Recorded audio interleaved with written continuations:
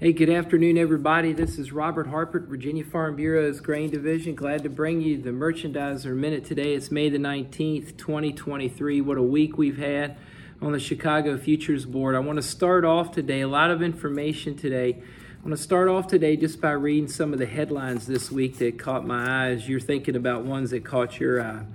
All right, let's go. Speculator money leading the sell-off in soy oil, liquidating futures contracts as interest in biofuels not keeping up with their pace of interest. Second one, final weeks of the wheat marketing year is causing selling pressure on the Chicago, Minneapolis, and Kansas City Futures Board.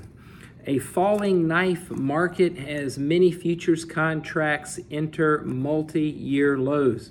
Next headline, who will step in for bargain buying? Liquidation pressure on futures markets this week. Risk-off mentality prevails. Technical breakdown in soybeans. Technical damage across the agricultural commodity markets. Selling spree causes massive volatility, massive volumes of futures contracts trading. Beans down 40 cents a bushel on wrung out falling knife trade. Concerns over Chinese economy. Man, what a week. So much information, so many moving parts, and just one of those headlines to catch your eye. You know, ag futures in many cases, not talking about live cattle or feeder cattle and to some degree cotton, but looking at other ag commodity futures, we've seen a sell-off since around April the 12th, kind of a slow trickle.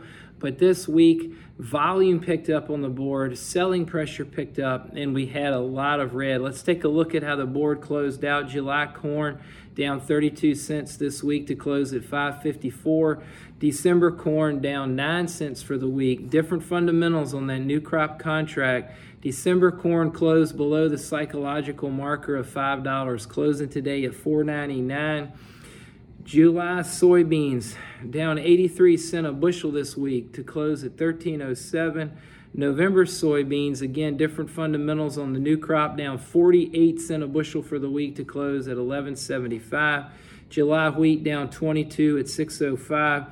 September wheat futures in Chicago down 30 cents for the week to close at $6.17. We're going to go through some of the information here, and you're thinking and listening as I'm going along. Y'all have had a week now to digest last Friday's May crop report. We know that was a very bearish crop report from USDA here in the month of May, and mainly bearish because of the optimistic numbers presented by USDA for trendline yields. If we take a look at what we saw again last week, 181.5 is the expected corn yield. Why does that get bearish on price? Lots of reasons. One of them is the carry out for this crop. Remember, this was the first look at the 2023-2024 marketing year. Starts on September 1st for corn. 2.2 billion bushel carry out. That's heavier than we've been since the 2020 and 2021, 2022 marketing year. So when you switch over to beans, we saw a 52 bushel expected yield across the planted acres, and that raised the carry out also to 335 million bushels. So what does that mean? Remember, we talk a lot about stocks to use ratio. We talk about 10% and under is very supportive for the price levels we've been at. We saw a new stocks to use ratio from USDA last week at 10.3% for corn. It was 9.7% in the month before, but we saw some predictions for 2024 that could go as high as 15% stocks to use ratio. So bearish to price, downward pressure. We move over to soybeans. This last Friday, we got a 4.9% stocks to use ratio, still way below 10%. Just up a little bit from 4.8 the month before, but a prediction in 2024 coming in at 7.6%. So lots to look at on all those numbers last week. One thing I wanted to point out before we move on is the Virginia wheat forecast that we saw.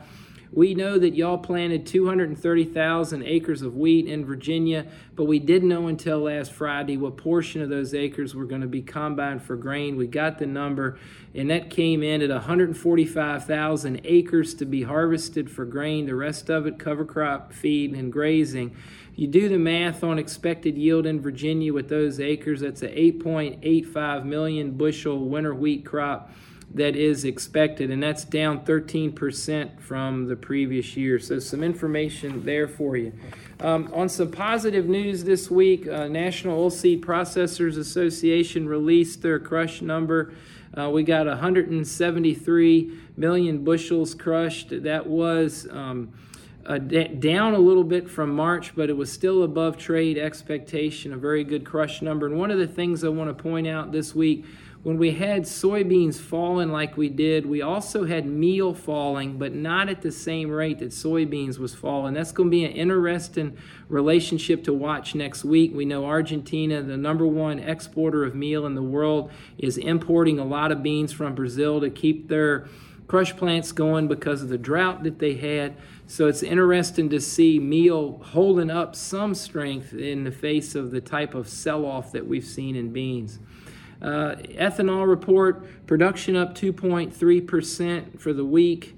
Turned out to be 987,000 barrels per day. Stocks just about the same as the week before, 24 million barrels. And lots of reports this week about profitability coming back and coming back strong in the ethanol industry. We know it's a big function of a lot of things. One of them is the price of corn. We saw some aggregate numbers this week that some ethanol production folks are getting near $1 a bushel profit on ethanol, or 40 cents a gallon. The export sales report this week was as bad as everybody thought. We did see cancellations again this week, not only in soybeans, but in corn. It's a big story, a long story. Y'all are versed in it, but one of the interesting things when we look at the bean export sales report, it was net, the smallest net number I've seen in the years that I've been looking at it, and that was an impact of light sales with cancellations. So we need export sales. That was some bad news. Also, we looked at this week crop progress numbers. U.S. corn planting coming into the week, 65% planted, 59% average. U.S. beans coming into the week, 49% planted, 36% is the 5-year average. We know that when the crop is going in the ground this fast, it can definitely cause speculators to want to sell. I think that was just a small part of the selling this week. This week's selling was the technical damage that we saw on the charts. It was liquidation, and even spec money adding new positions on the board by selling first. So the crop's going in the ground fast. Virginia topsoil moisture, 78%, adequate to surplus. The USDA told us this week, Virginia subsoil, 75% adequate to surplus. That's good. Some of you got as much as 4 inches of rain this week. We heard from amazing. Virginia corn came in our first quality rating, 69% good to excellent. Y'all got 84% of the corn planted here in Virginia. 81% is the 5-year average, but this one will get you. Virginia beans, 45% planted. The 5-year average is 26%. It's something going on here that y'all know about. A lot of y'all are planting beans earlier, and I think it's really showing up, not only your hard work ethic, your good equipment. Weather's been working in your favor, but a lot of folks planting beans and getting it done. 45% planted, 5-year average is 26. Virginia wheat, 91% headed. The 5-year average is 81. So remarkable that wheat is this far ahead. A big thank you this week to the folks at the Eastern Virginia Agricultural Research and Extension Center for putting on the Small Grain Field Day. It was great to get out with a lot of seedsmen and women and see our small grain breeders, wheat and barley, talk about what they've got coming down the line. It was a pleasure to be with y'all, and thank you for hosting us, all that came this week to that Small Grain Field Day. Looking at weather for the coming week, we had some freezing weather today in North Dakota. Y'all are watching that. The big question is, we know about it's hard to get the last few acres planted across the country. How many acres will be prevented plant this year? And we're looking at a window in those northern plains. There is drying coming and warmer weather. How much more spring wheat can they get planted? And how about those farmers up there in North Dakota? Will they get caught up that are so far behind on getting their corn planted due to weather conditions? We saw significant rain this week in Kansas and the Texas Panhandle that has helped the hard wheat crop some. A lot of that wheat is too far gone for help. We did see this week the 3-day Kansas Wheat Tour. Y'all were following that on social media. We did notice that Yeah, I think the final yield came in around 30 bushels per acre on the Kansas Wheat 3-day tour. The 5-year average is 45 bushels, but one of the big take-homes out there from that tour is that a lot of those acres will be abandoned. So keep your eye on that, and remember, watch the difference between, on the futures board, how the Chicago wheat is trading versus Minneapolis versus the Kansas City, and a lot of that has to do with the drought in the hard wheat belt, the Kansas City contract. We know that the Ukraine export deal that the UN brokered there will be extended for 60 more days. I think there was more premium in the futures market than we thought for that. That was part of the sell-off this week, to see that grain corridor stay open for the next 60 days. Russia said they got what they wanted as far as exporting more of their fertilizer. They're going to let Ukraine keep exporting. So next week, plant in progress, good to excellent ratings. We're going to watch to see if we get any more export cancellations. And y'all, keep reading up about this debt ceiling debate. A real gridlock today. Maybe tomorrow will be better, but we're going to watch that next week. Let Josie or I help you. It's always time to look at new crop marketing, old crop marketing, to talk about it. Give us a call. This is Robert at Farm Bureau's Grain Division.